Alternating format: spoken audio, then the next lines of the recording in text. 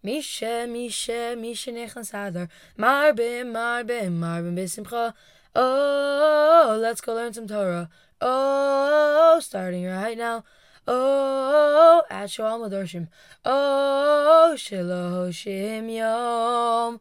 Welcome back, ladies and gentlemen, boys and girls. Today is the 18th day in our quest to learning all about the holiday of Purim. And I feel like I'm in such a good mood right now because the month of Adar started and now I'm instantly happy for some reason and I can't explain it. Ay. If you thought that there was only one day of Rosh Chodesh, well, you were wrong. 2 days of happiness. Woo! Alright, let's get started right now. Today, from me sitting in my seat right now, as I'm looking at Mishnahos Megillah Perek Gimel Mishnah Aleph, it looks like quite a daunting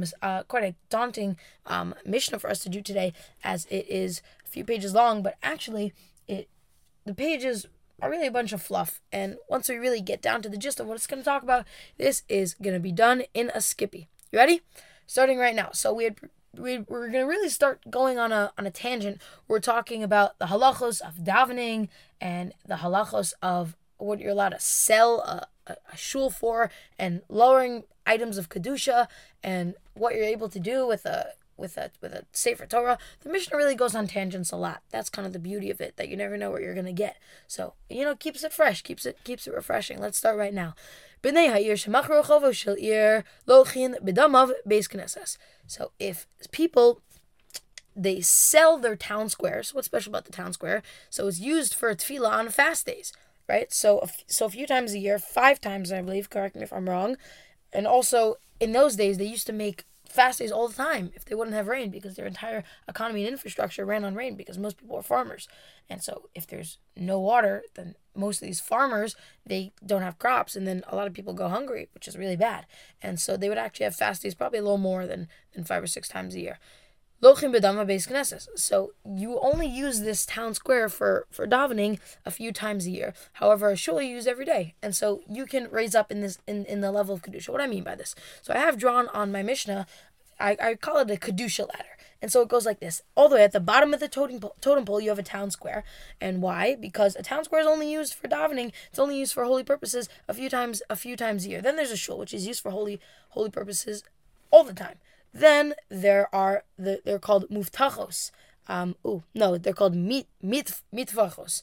They're the wrappings. Think about when someone does hagba, the covering and the wrapping that's used on the Torah scroll, because those actually touch the Torah. Then there's a sefer of Nevi'im and Ketuvim, because those are part of Tanakh. And then finally, you have an actual Torah scroll itself. So that's how the Kedusha letter goes. And really, we're going to just be using that Kedusha letter.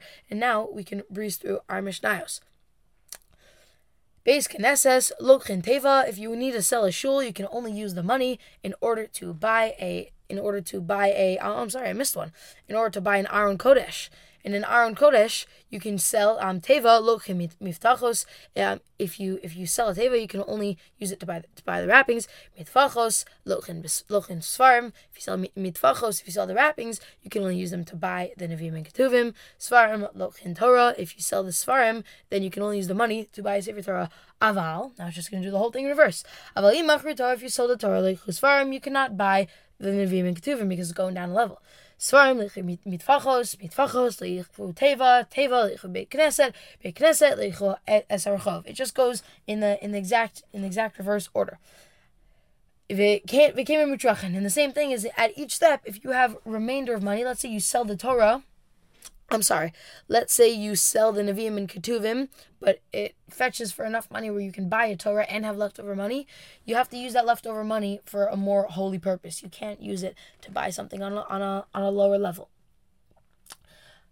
It says, Ein mochrin es shabab liachid. We cannot sell a public shul to somebody who wants to use it as a private shul for a simple reason.